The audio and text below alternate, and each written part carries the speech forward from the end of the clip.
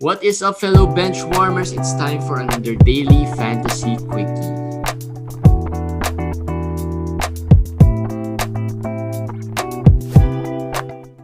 What's up, guys?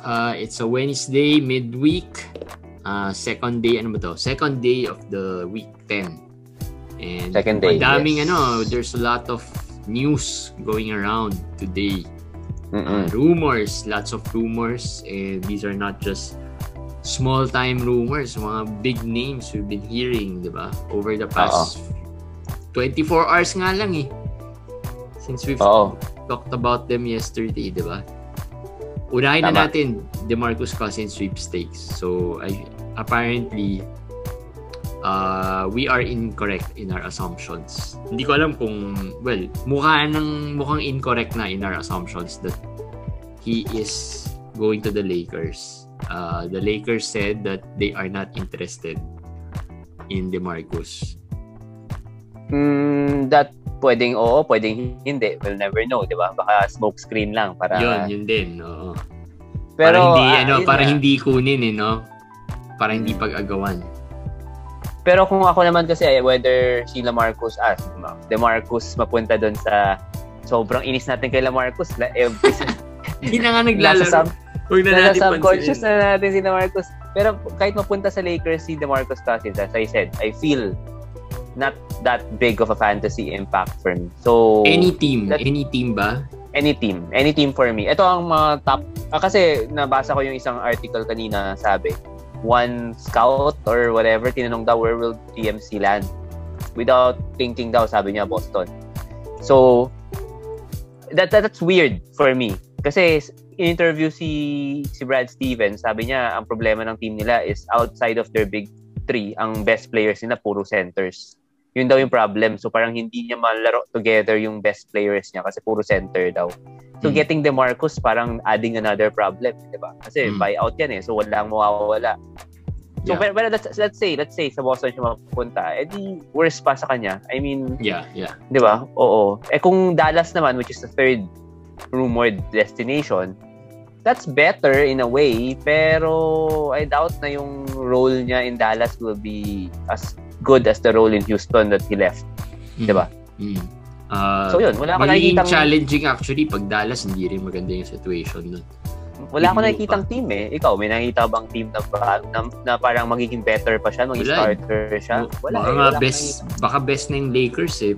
Pero actually, best na siguro yung Lakers. I'm not sure if he is the best for the Lakers, pero para sa situation niya, baka best na yung Lakers. Pero sige, I will ask you a question. Ayaw nga niya sa Nets, pero let's say napunta siya sa Nets kasi yan din ang isang pinipilit ng ibang tao. Sinabi ko sa iyo, very ironic pag sa Nets pa siya napunta. Kung nasa Nets siya, how do you think it will affect his value? Fantasy wise. Wala rin eh. Or will he start? Yun na lang. Tingin mo. Hindi, no? Yeah, me too. Parang at this point, it's hard to see DeMarcus starting for any team at this point. Parang for any team at this point, medyo I don't see him starting. Yun yung una. Secondly, I don't see him playing 30 minutes a game. Yun yung pangalawa. So, agree. Yeah.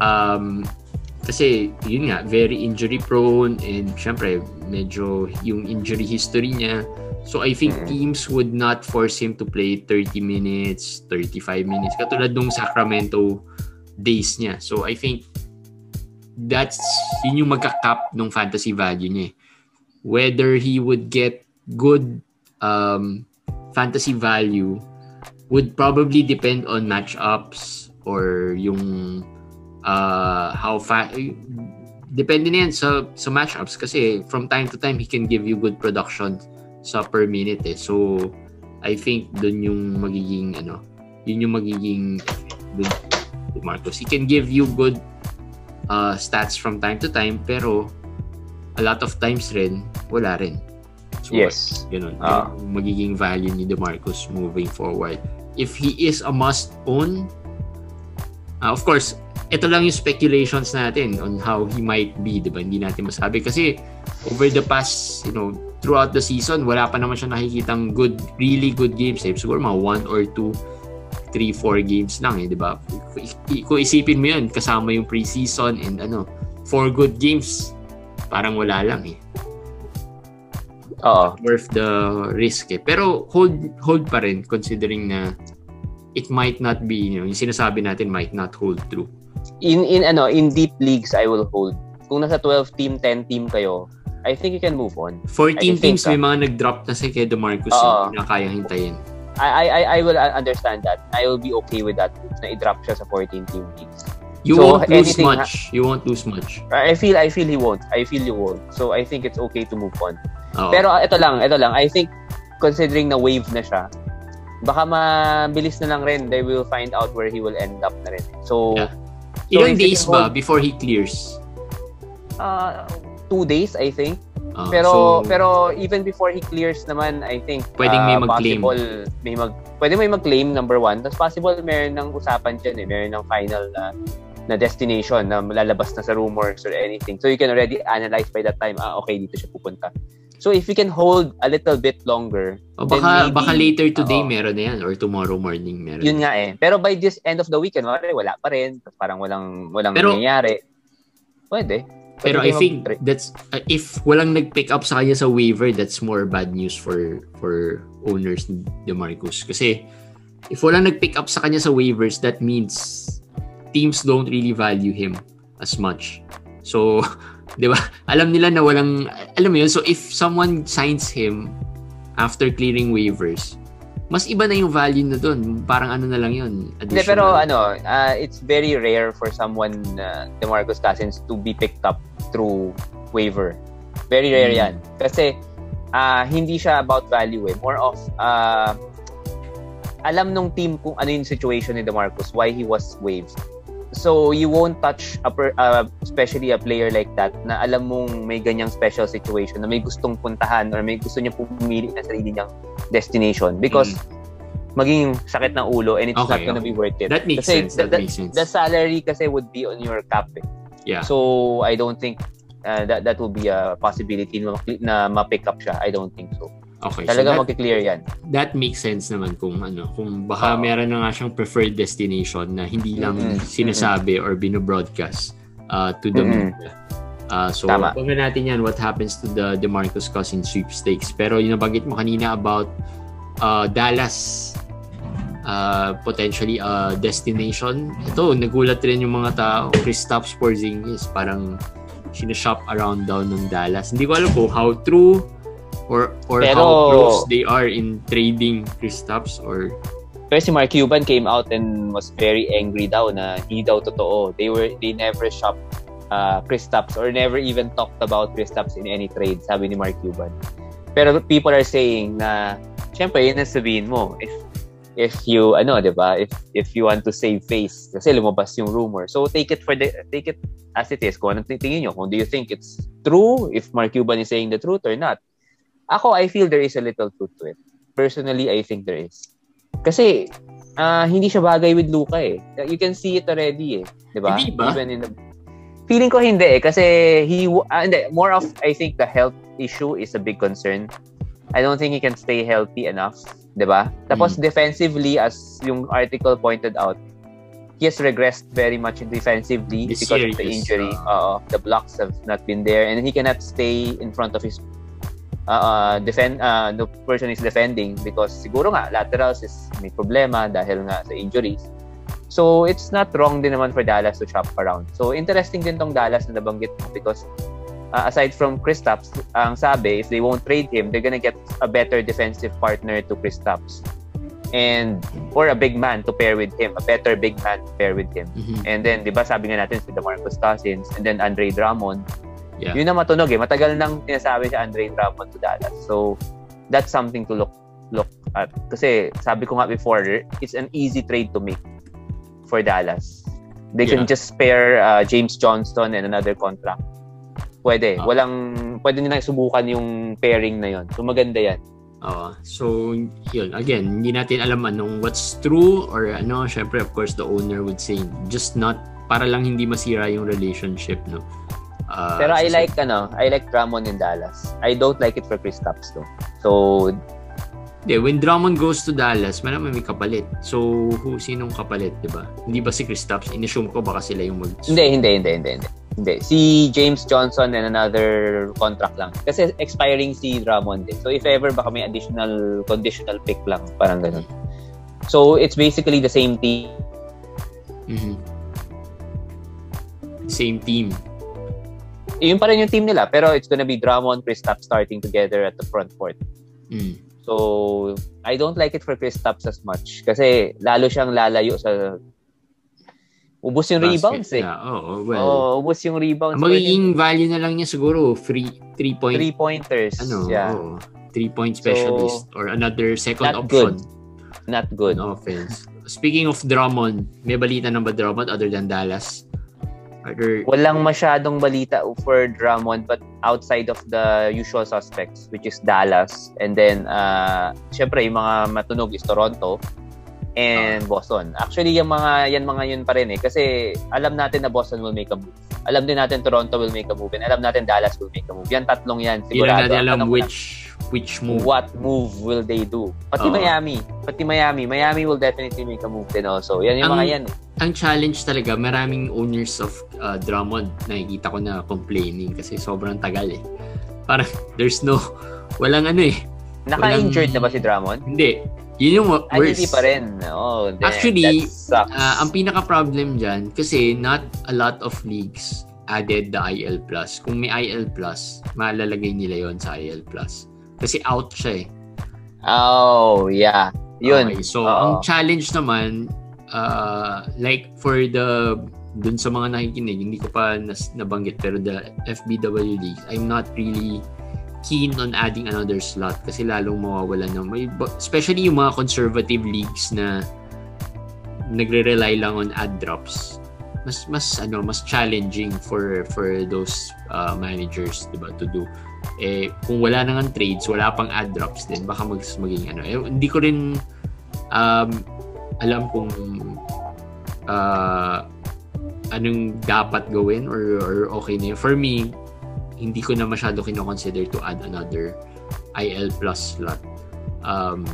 Kasi nga, I don't want to make changes in the middle of the season. Yun pa yung isa.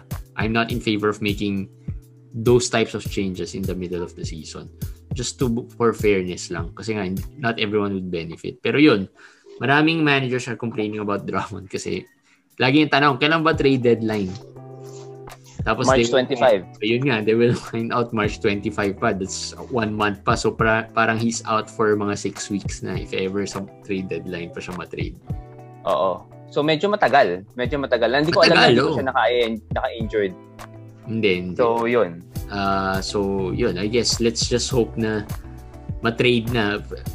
Habang dumadami naman yung rumors, may possibility na anytime soon matrade na yan. Another player, ito puro mga centers pa lang involved sa mga rumors natin. Hassan Whiteside. Hassan Whiteside, daw, yes. Diba? Parang Lakers are interested with Hassan. Actually, before ko nakita yung post, nag-comment ka ata about Hassan. Guide. Nag-comment ka ata about Hassan Whiteside. I was already gonna say na drop na talaga siya. We didn't play today na nga eh. Wala na siya sa rotation again. So, I think even with the Lakers, kung sa Lakers siya mapunta, kung saan siya mapunta, he's not gonna be fantasy value this year. Dati sabi natin, he needed an injury. Even with an injury, hindi naman siya masyadong ginagamit. So, huwag nyo nang kahit sa Lakers siya mapunta, hindi siya magiging fantasy relevant. Sa Lakers, doubtful. Baka parang role lang niya, parang JaVale. Parang JaVale lang. So hindi siya magiging JaVale. Not worth stashing. Yun na lang yung point ko doon. No, not worth stashing. Even with the rumors about him, even if matrade siya from Sacramento, it's not worth stashing. I think you can move on already. John Collins, another center na rumor. He went into concussion protocol today. Meron ba mga rumors about him being traded? Wala pa naman. Wala naman. Pero Dallas din ang surprisingly ang medyo matunog din sa kanya, 'di ba? Pero mahirap kasi maganda yan for John Collins owners pag nasa Dallas siya, I think. Oo, pero mahirap kasi matrade si Collins kasi he's a restricted free agent, diba? So, he's not like Drummond na parang expiring contract. Yeah. So, pwede mong i-try out lang, pwede mong bigay ng something less value. For the Hawks, they want, syempre, draft pick. Higher draft pick, diba? Yeah. Well, Dallas could give them one because Dallas is struggling. So, baka lottery pick yung mapunta sa Dallas. So, that's something to look forward.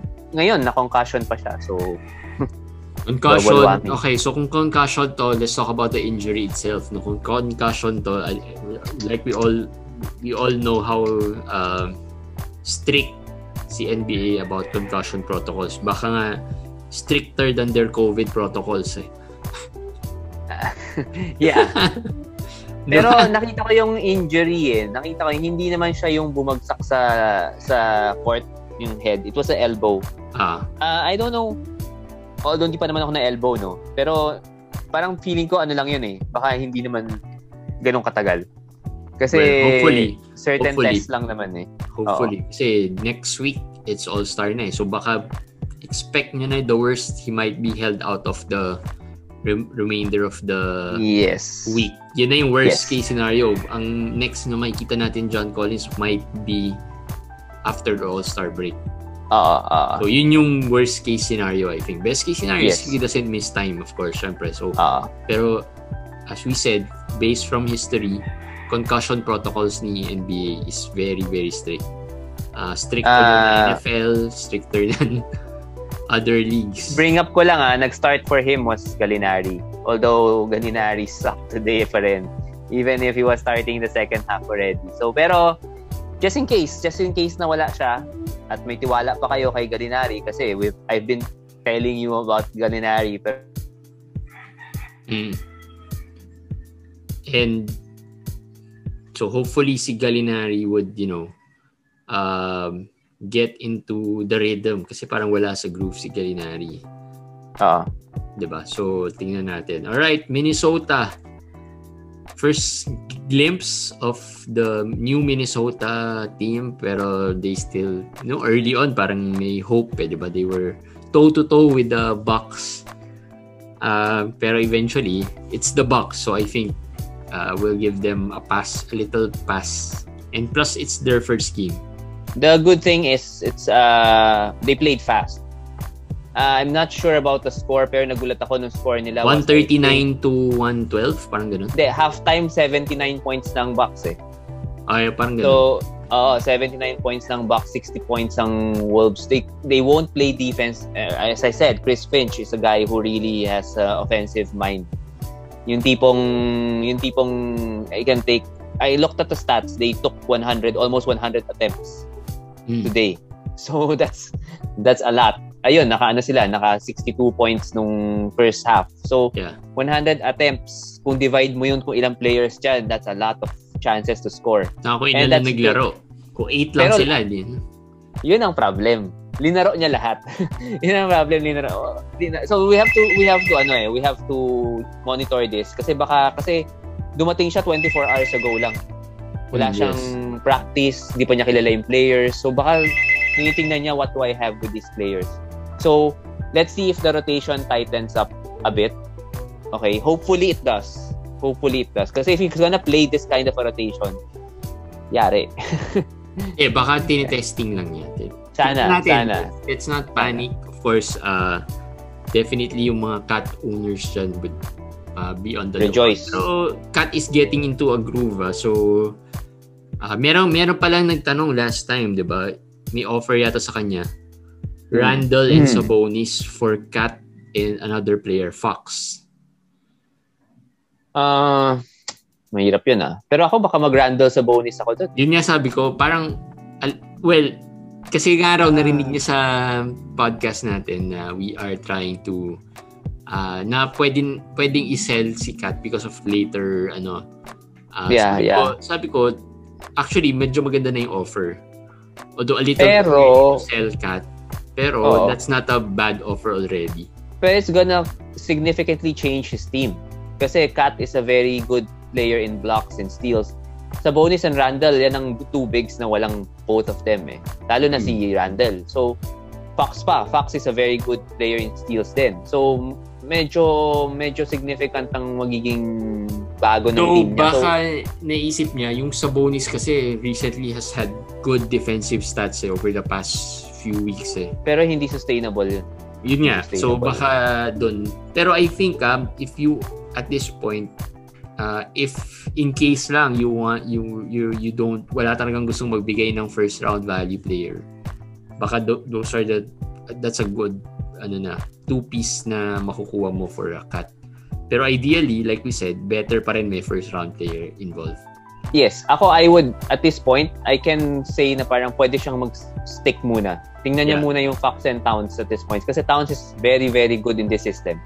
Etong si Finch, big man whisperer nga ang tawag yun, is coached all the best big men in the NBA. So I think Towns will flourish under this. Hindi, tsaka yun. Towns right now is really playing, starting to get his groove.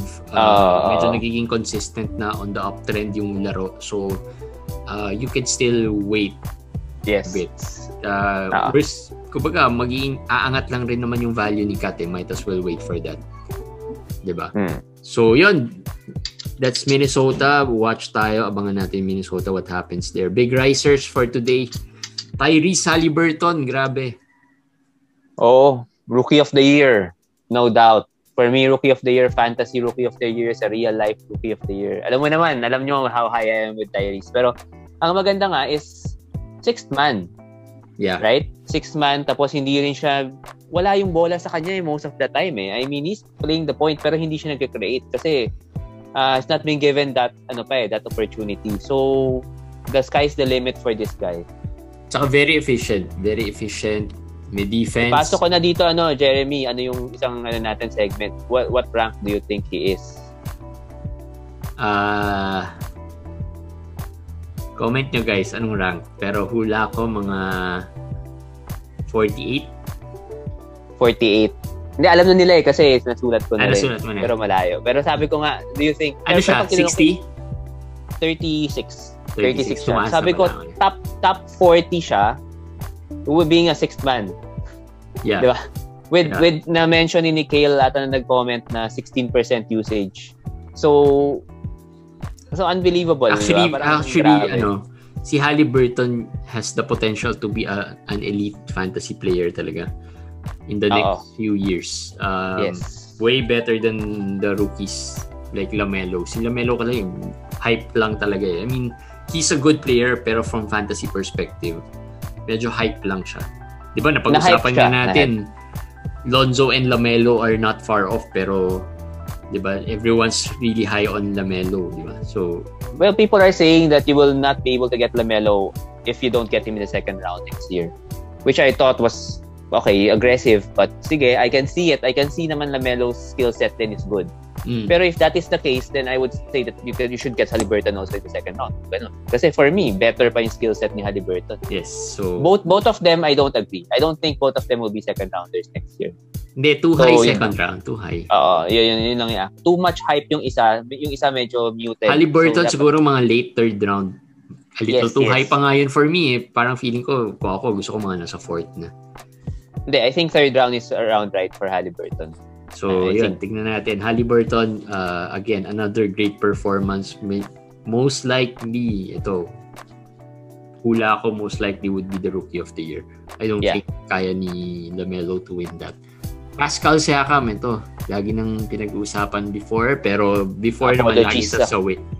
Hindi, mag-apologize ako kay Pascal kasi lagi ko sabi sell high Pero I saw the difference na he was moved to the center position. So for me, that's a big game changer for his value.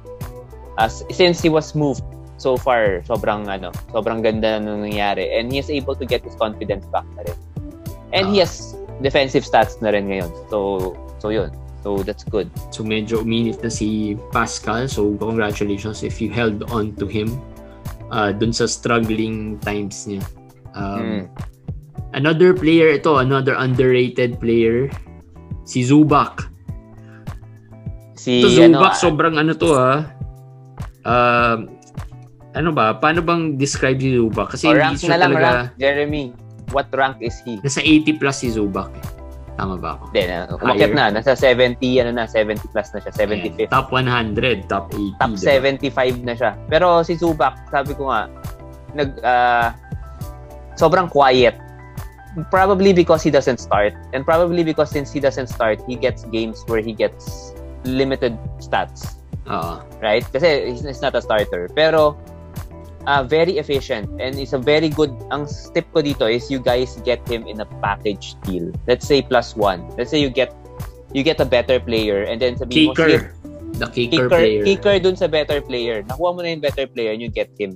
Kasi sneaky siya eh. Sneaky na hindi maiisip na parang dun sa let's say Randall and Sabonis. I could say na parang, sige, gusto ko makuha si Towns. And if the owner also owns Zubac, let's say kunin ko si Zubac din. Parang ganun, that's a good thing to do, to get. Kasi very solid yung player. That feeling ng other owner is parang giveaway. Pero in reality is may value siya by himself. Ito yung binibigay ni Zubac sa'yo. So it doesn't hurt you in any statistics, even turnovers or free throws. Hindi ka masasaktan dyan sa mga categories na yan. Kasi nga, he doesn't play too much minutes eh. Pero very elite yung field goal niya kasi in the sense na he rarely misses, or pag nag-miss man siya 2-3 shots lang, he doesn't go below 50% in terms of field goal. Yes. If he takes mga 6-7 attempts, isipin mo yun, medyo malaking bagay yun. He rebounds, not the elite type of rebounding, mga 7 or 8 rebounds, which is not bad for the minutes he play. And then he blocks 1 or 2 blocks per game. So doon pa lang solid na eh. I mean, he doesn't steal, he doesn't do assist, pero for a center, you don't really expect that. True. Agree. So very underrated actually, Zubac. Very underrated. And another contributing factor siguro kung bakit underrated siya is because he is in the Clippers team. Na very hype sina Kawhi, sina Paul George, sina Ibaka. So I think kaya siya medyo under the radar. Sina Lou Will, diba? Yung mga players that usually hinahabol pag nasa Clippers. Yes, agree. So, hindi siya droppable, guys. Top 100 player. Hindi siya waiver wire player. Frustrate si Ryan Lau. Bakit daw sinasabi droppable si Zubac? Kasi nga, there are games where he will be giving you 5 points, 4 rebounds. May mga ganun eh. Parang Tyrese. Alam mo si Tyrese, marami rin nagbebenta niya nung may isang stretch na ganun eh. Medyo, diba? Hindi rin maganda. Kasi off the bench, pag off the bench, you have to expect that na hindi consistent minutes din. Saka yung production. So, another player na frustrated si Com dahil dinadrop daw, DeAndre Jordan. Similar to Zubac. For me, similar silang dalawa. If you like Zubac, you should like Jordan. And alam ko, 50% lang ang free throw niya. Pero he takes 1.5 attempts lang naman. Or 2 attempts. So, okay lang ako. Kaya siya mababa sa rankings. Kasi, malaking effect yun eh sa rankings na 50+% ka lang. Pero sa totoo lang, magandang i-partner kasi to si DeAndre if you have players like sina James Harden. Oo. Yung elite, yung guards that can rebound, tapos malakas sila mag-free throw. So at least hindi ganun kalaking impact mo sa free throw. And then, ma-support nila yung rebounding guards mo. Pero I own DeAndre in some of my teams din. I can say from first-hand experience, hindi siya nakaka-affect sa free throw. Kasi nakuha ko lang siya eh. So hindi bumaba yung free throw percentage ko week by week. So I think don't be afraid of that. He should be owned. Lalo si Jeff Green injured. So isang magandang news yun for DeAndre owners. So yun, DeAndre Jordan, wag niyong i-drop guys. Gagalit si Com sa inyo. Oo, wag guys. Medyo kalmado na nga yung pagka sabi ni Com kanina nung pinag-uusapan namin, parang nainis ako eh. Dinadrop eh. Kaya sinulat niya, dapat wag i-drop. Alright, Russell Westbrook will play back-to-back. Yun lang yung news natin. Played back-to-back. So, mukhang it's a good sign. And they're winning, like we said, diba? Although talo sila today, but may game sila today, diba? And they lost. Meron. Talo. So, but good news yun that he's playing back-to-back now. So, kung anong worry nyo dun, medyo pwede nyo nang i-park yun. Alright, speaking of worry players natin, Lou Williams, drop na ba ulit Lou Williams? Oh yeah, for 12 teams drop. Nag-rest lang siya today, hindi wala siyang injury, pero rest. Pero I said monitor, yun nga, off the bench, hindi na siya medyo deep ang Clippers. inconsistent. So for 12 team, I think you can move on. Pero 14 team, I think he's still valuable. Meron pa namang value. This year, pero kahit yung bench ng Clippers, may Zubac, may Reggie Jackson. Yeah, malalim. Kennard, ang lalim, may Marcus Morris. So, hindi rin talaga siya makakuha hindi tulad ng Jordan Clarkson sa Utah Parang hindi, Jordan Clarkson probably would be 6th man of the year or yun na. Tsaka sa Utah kasi siya lang yung scorer Wala na Lou Williams parang parang medyo hindi na siya ganun ka-prioritize in terms of or yung role niya hindi na ganun kalaki sa Clippers as a 6th man. Alright, Jeremy Grant ito struggling din Ito sa sawi na tayo, sawi player natin. Sawi players na. Lately been bad. Ang tanong is this the new Jeremy Grant? Is this the more or less kung paano siya? I think somewhere in between, somewhere there. Kasi 17th siya, diba?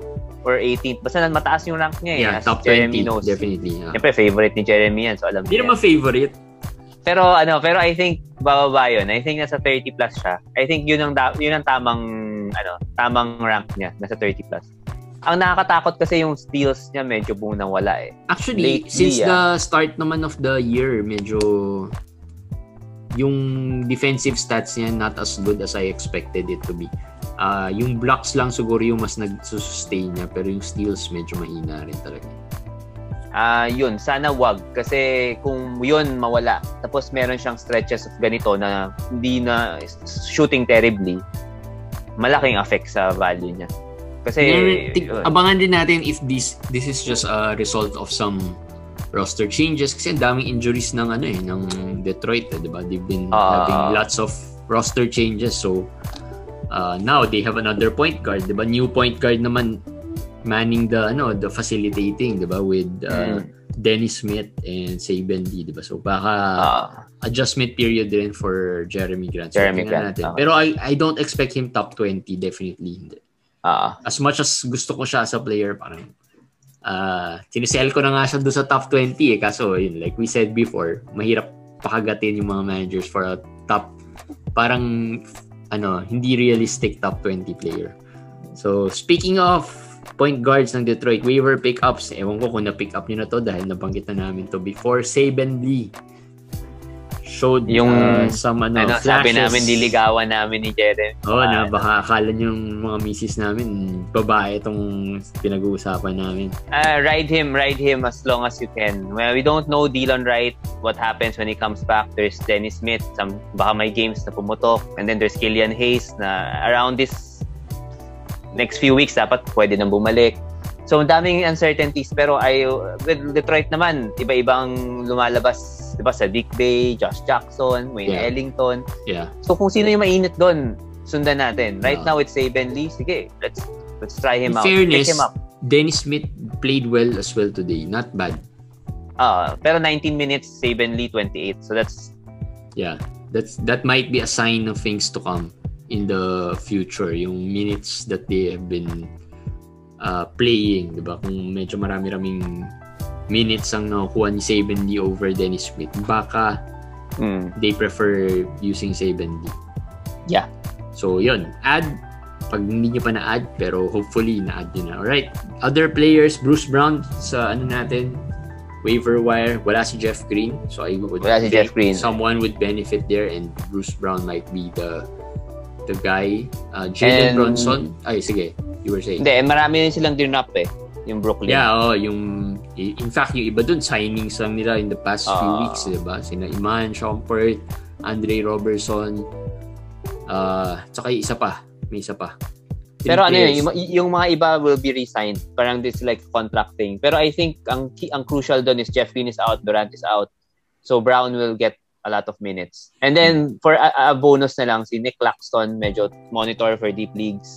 Available na ba? Injured, di ba? He's playing already. He played kanina. So, Nick Claxton is somebody to look more closely. Baka the next few games, baka ma-mention na naman namin si Nick Claxton sa waiver namin. Pero ngayon, parang patikim lang muna, may monitor nyo muna. If you don't know Nick Claxton, parang yan, Naz Reid ng Minnesota. Siguro ganung type of role he'll get if merong mga injuries sa center. Alright, Jalen Brunson, napag-usapan na natin to. That should not be in your waiver wire. And last sa waiver wire specials, Raul Neto. I think this week, pwede na. May value. May 3 games pa sila, isipin mo yun. So, 5-game week eh. Westbrook will not play all 3 games. I doubt it. Talaga? So, kakasabi lang natin, Westbrook's playing back-to-back eh. Hindi, oo. Pero not back-to-back, tapos back-to-back. Parang sobrang, I mean, medyo mahirap na. Special situation kasi ngayon eh. Special schedule situation. So, tingnan na lang natin. Marami kasi silang games. Washington has 5 games this week. So, they played already 2. So, meron pa silang 3 games. So, that's alam naman natin for head-to-head. More games, the better, di ba? So, you can stream him or, short-term stream. This week, na stream lang pwede. Alright, yes. So that's it. Medyo napahaba na naman but we discussed a lot.